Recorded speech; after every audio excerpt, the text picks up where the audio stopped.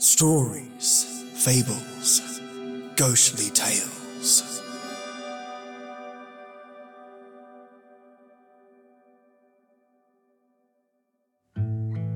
Welcome back, listeners, to your storytelling podcast. I'm sitting at about 70% wellness at this point, and I'm on the mend. Thank all of you for the well wishes, mates, and talk about unlucky timing. I get sick, and then the rain over here in Australia, WA, is just bucketing.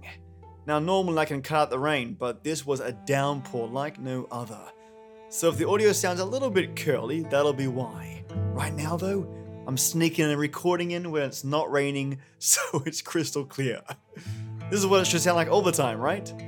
Anyway, in today's episode, I bring you Doorway to Destruction by Gerald Hatfield. The tagline of this story is, "It was the doorway to Earth's destruction, and Kelvin Martin, the only man who could lock it, had lost the key." It is now within the public domain and ready to be read, so I can't wait to share it with you all. Also, I picked some more poems for you lovelies, as I wanted to shake it up a bit. Lastly, because I'm still quite ill, and may have overdid it in today's episode, I may have put my voice on its last legs a little bit. So in saying that, I'll not be signing out, but getting some much needed rest.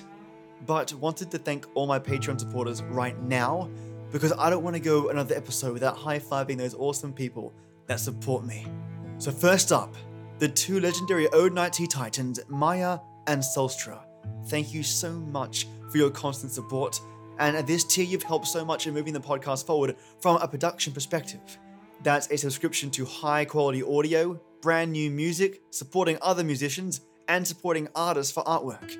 Being able to pay for subscriptions like Photoshop, and buying website themes and templates that I can apply. Without that support directly, this stuff wouldn't happen. So thank both of you immensely. And of course, my brilliant white tea warlords, Iron Cows and Lee Bauer. Both of you keep the fuel for this podcast fire burning brightly. Thanks to you, you're helping pay for plugins, additional add-ons to software that I own, and overall improving the show every single episode, much like my Ode Night Tea Titans. Thank you both so much. And I'll never forget my Earl Grey enforcers: Chad Warren, Just Heather, Lorraine Grisanto, Paige Margini, Peter Raffelli, Tasha Moncrief, Christina Boyd, Divided by Zero, Tristan Cassidy, and Dolphin and Cow. All of you are keeping the blood of this podcast pumping, mates. Seriously, with your help, I've been able to pay for hosting, Audio Boom hosting, and so much more. Thank you, all of you. Mates, have an awesome weekend. I'll see you Monday where I'll be 100% myself again, and I can't wait to bring you some epic old-time radio episodes. I'm gonna catch some Z's, stay awesome as always, and till next we meet.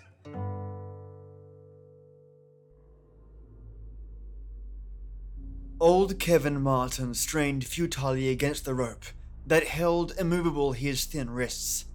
A crimsoned bruise raced across his forehead where Vance had slugged him with a very heavy hand.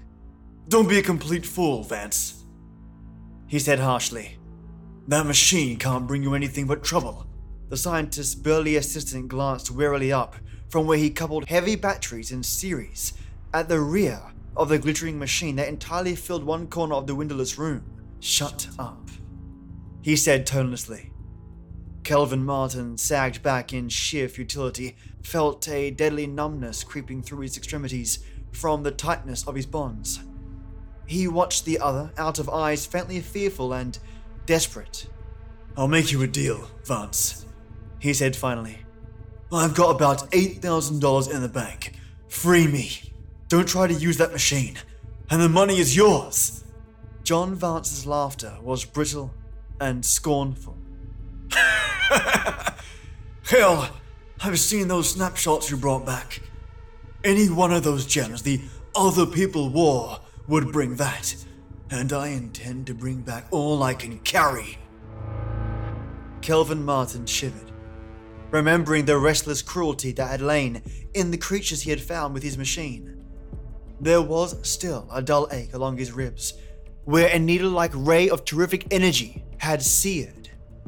"They aren't human, Vance." He tried to speak quietly, endeavored to drive his point with impersonal logic. They are of fierceness and cruelty, just as you couldn't comprehend. And with their superior weapons, they'd subjugate the entire world in a matter of days. Hooey! John Vance spat insolently, patted the .45 automatic at his hip. I think I might do a bit of subjugating myself. He tested the batteries. I don't know how it works, Martin, he said briefly. But I don't care, just as long as it makes me rich. Of course, John Vance did not fully understand the machine. Even he himself had trouble at times in comprehending the space warping propensities of the machine he had built over a period of 3 years. He knew only that the machine warped itself and its occupant into another universe, a galactic maelstrom of whirling suns and gigantic planets, onto a world where he had met a race of living beings that seemed to be super endowed with unhuman hate and cruelty. He felt the sickness of futility within him when he remembered the one time he had invaded that other space. He had stepped from the machine and had been greeted, cautiously but cordially, by those great-headed super beings. For days he had been entertained and shown the weird sights of that alien planet, and it wasn't until he woke up one night to see the curious machine hanging motionless over him, its pale blue aura covering his sleeping couch. Then he realized he was being drained of his knowledge subtly every night. He had raced from his sleeping room, fought with the single gun he had taken with him, blasted his way through the screaming mob that tried to hold him captive. He had fought down the long stairs, through the palace doors, and had fled into the night, pursued by the men who had protested their friendship. With his last bullet, he had killed the high priest, stepped over the prone body, and lurched into his machine. His fingers had flicked the levers on the control panel. There was the instant hum of purring power, and then the machine had whisked him back to his own planet. He had sat for hours in the machine, too drained of energy to move, knowing that only a miracle had saved his machine's secret from the aliens that planned to use it for an invasion of another space. But now, because of the stupid greed of John Vance, because the man did not realize the slavery and terror the aliens would bring to the Earth, the machine was gone, and he was a prisoner in the laboratory room. He made one final desperate plea. All right, Vance, if that's the way it is, he said tiredly. But if anything goes wrong, destroy that machine.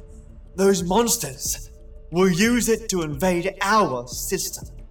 John Vance whistled thoughtfully, watching the scientist out of shiny eyes, his heavy features drawn into a frown. Then, he shrugged. If things don't go as planned, maybe I can make a deal, he said. After all, I always did think I'd like to be a big shot. You couldn't!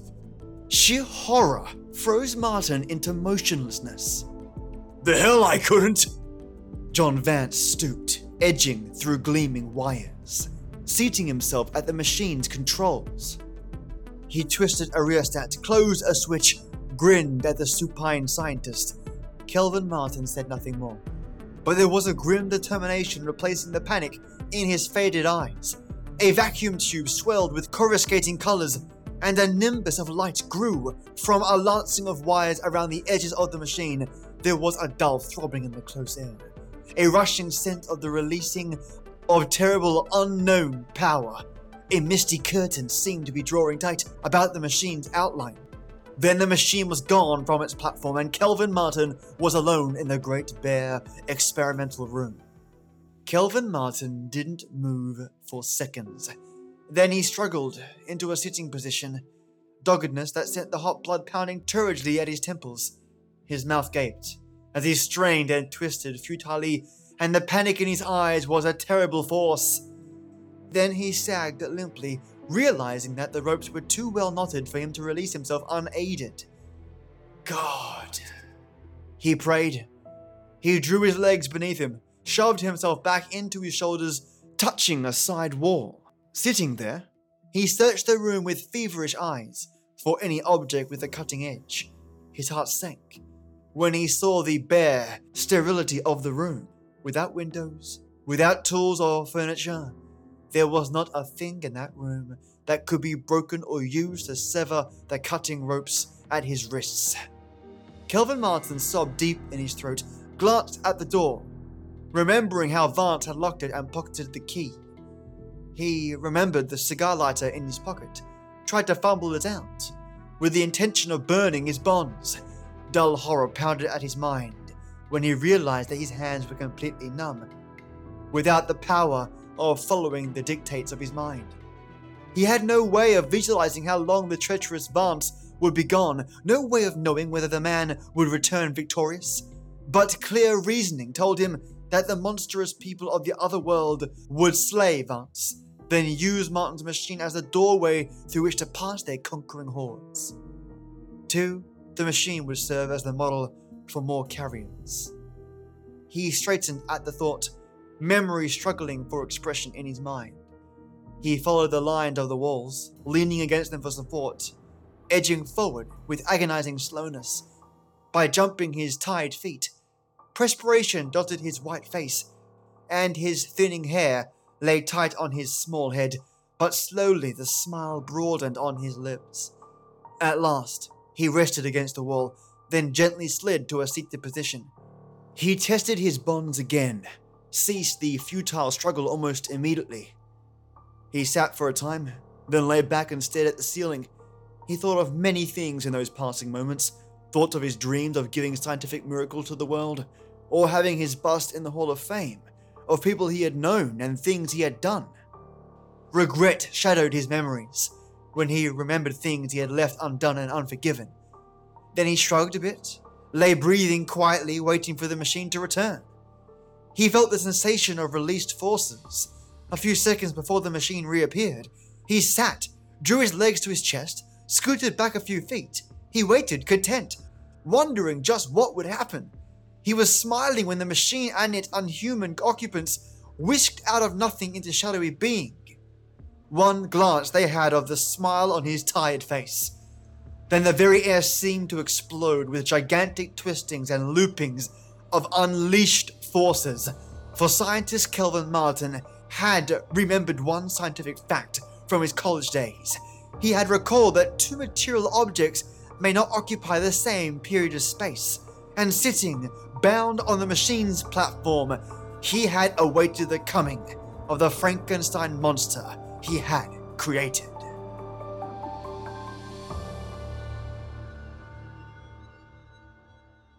And now for your hand-picked poems.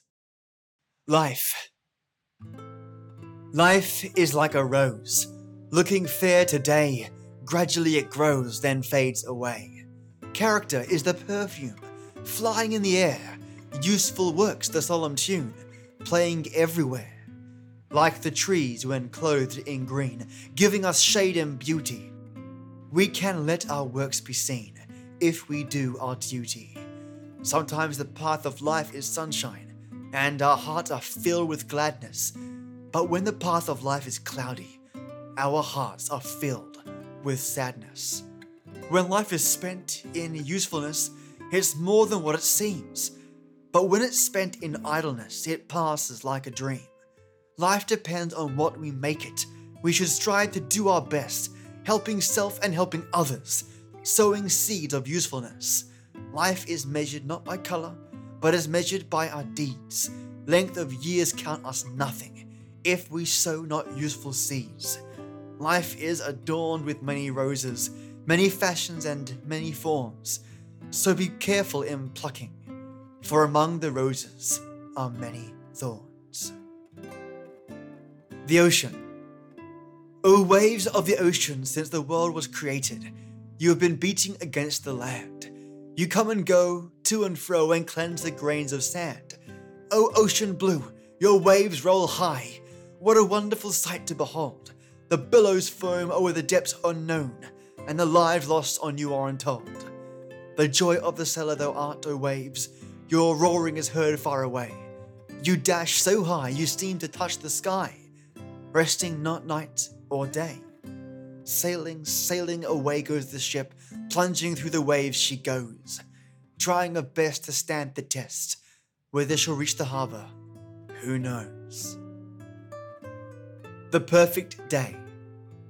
When the chills of death creep upon this temple, and silently life shall steal away, preserve the soul, O God my Saviour, in rest until the perfect day. Undisturbed rest and peaceful slumber, prepared for those who will obey. Sleep, O soul, in peaceful slumber, sleep until the perfect day. Nothing can ever fret or wake thee, though rocks and mountains fade away. Sleep, O soul, in peaceful slumber, sleep until the perfect day. Life doth come just for a season, then the body returns to clay. But the soul in sweetest slumber shall rest until the perfect day. What a joy, what a blessing, when we shall hear the Master say, "Come, ye blessed of my Father, rest until the perfect day. Rest from cares, from frets and labours. Thou hast walked the narrow way. Rest till the time on earth is finished. Rest until the perfect day." When all the saints are gathered together, and all in spotless robes array, then around the throne praise God forever. Will this not be the perfect day? Tease. I will give you all my keys. You shall be my chatelaine. You shall enter as you please shall go again. When I hear you jingling through all the chambers of my soul, how I sit and laugh at you in your vain housekeeping role. Jealous of the smallest cover, angry at the simplest door, well, you anxious, inquisitive lover, are you pleased with what's in store? You have fingered all my treasures, have you not most curiously handled all my tools and measures and masculine machinery? Over every single beauty, you have had your little rapture, you have slain, as was your duty, every sin mouse you could capture. Still you are not satisfied, still you tremble faint reproach. Challenge me I keep aside, secrets that you may not broach. Maybe yes and maybe no, maybe there are secret places, altars barbarous below, elsewhere halls of high disgraces. Maybe yes and maybe no, you may have it as you please, since I choose to keep you so, suppliant on your curious needs. Study. Somewhere the long mellow note of the blackbird quickens the unclasping hands of hazel. Somewhere the windflowers fling their heads back, stirred by an impetuous wind. Some ways will all be sweet with white and blue violet. Hush now, hush. Where am I, Beirut? On the green wood's edge a shy girl hovers from out of the hazel screen onto the grass, where wheeling and screaming the petulant plovers wave frightened. Who comes? A labourer, alas! Oh, the sunset swims in her eyes' swift pool. Work, work, you fool. Somewhere the lamp hanging low from the ceiling lights the soft hair of a girl as she reads, and the red firelight steadily wheeling weaves the hard hand of my friend in sleep, and the white dog snuffs the warmth, appealing for the man to heed lest the girl shall weep. Tears and dreams for them, for me, bitter science, the exams are near. I wish I bore it more patiently, I wish you did not wait, my dear, for me to come, since work I must, though it's all the same when we are dead. I wish I was only a bust, all head. Virgin youth. Now and again, all my body springs alive, and the life that is polarized in my eyes, that quivers between my eyes and mouth, flies like a wild thing across my body, leaving my eyes half empty and clamorous, filling my still breasts with a flush and a flame, gathering the soft ripples below my breasts into urgent, passionate waves, and my soft, slumbering belly, quivering awake with one impulse of desire, gathers itself fiercely together, and my docile, fluent arms, knotting themselves with wild strength, to clasp what they have never clasped. Then I tremble, and go trembling, under the wild, strange tyranny of my body, till it has spent itself, and the relentless nodility of my eyes reassert itself, till the bursten flood of life ebbs back to my eyes, back from my beautiful, lonely body, tired and unsatisfied. Monologue of a Mother. This is the last of all. This is the last. I must hold my hands and turn my face to the fire. I must watch my dead days fusing together in dross, shape after shape, and scene after scene from my past, fusing to one dead mass in the sinking fire, where the ash on the dying coals grows swiftly like heavy moss. Strange he is, my son, whom I have awaited like a lover, strange to me like a captive in a foreign country, haunting the confines and gazing out on the land where the wind is free, white and gaunt, with wistful eyes that hover, always on the distance, as if his soul were chaunting the monstrous weird of departure away from me. Like a strange white bird blown out of the frozen seas, like a bird from the far north blown with a broken wing, into our sooty garden he drags and beats, from place to place perpetually, seeking release from me, from the hand of my love which creeps up, needing his happiness, whilst he in displeasure retreats. I must look away from him, for my faded eyes, like a cringing dog at his heels, offended him now, like a toothless hound pursuing him with my will, till he chafes at my crouching persistence, and a sharp spark flies in my soul from under the sudden frown of his brow, as he blenches and turns away, and my heart stands still. This is the last, it will not be any more. All my life I have borne the burden of myself, all the long years of sitting in my husband's house. Never have I said to myself as he closed the door, now I am caught, you are hopelessly lost, O self. You are frightened with joy, my heart, like a frightened mouse. 3 times I have offered myself, 3 times rejected. It will not be any more, no more, my son, never to know the glad freedom of obedience sent long ago. The angel of childhood kissed me and went. I expected another would take me. And now, my son, oh my son, I must sit a while and wait and never know the loss of myself till death comes, who cannot fail. Death, in whose service is nothing of gladness, takes me, for the lips and the eyes of God are behind a veil, and the thought of the lipless voice of the Father shakes me with fear and fills my eyes with the tears of desire, and my heart rebels with anguish as night draws nigher. In a boat. See the stars, love, in the water much clearer and brighter than those above us and white like nenuphars? Star shadows shine, love. How many stars in your bowl? How many shadows in your soul? Only mine, love? Mine? When I move the oars, love, see how the stars are tossed, distorted the brightest lost, so that bright one of yours, love. The poor waters spill, the stars' waters broken, forsaken. The heavens are not shaken, you say, love. Its stars stand still. There, did you see? That spark fly up at us. Even stars are not safe in heaven. What of yours, then, love? Yours? What then, love, if soon your light be tossed over a wave? Will you count the darkness a grave, and swoon, love, swoon? Weeknight service. The 5 old bells are hurrying and eagerly calling, imploring, protesting. They know, but clamorously falling into gabbling incoherence, never resting, like spattering showers from a bursting skyrocket dropping in splashes of sound, endlessly, never stopping.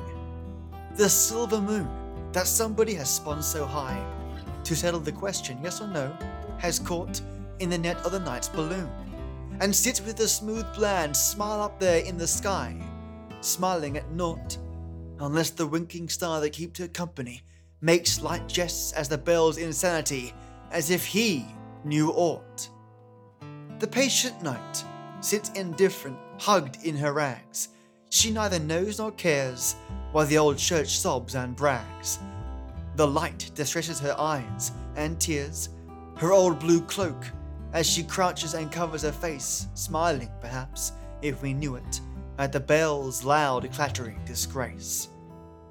The wise old trees drop their leaves with a faint sharp hiss of contempt, while a car at the end of the street goes by with a laugh, as by degrees the poor bells cease and the night is exempt, and the stars can chaff. The ironic moon at their ease, while the dim old church is people with the shadows and sounds and ghosts that lurch in its cenotaph. I hope you all enjoyed the poems and the story. Have a fantastic weekend.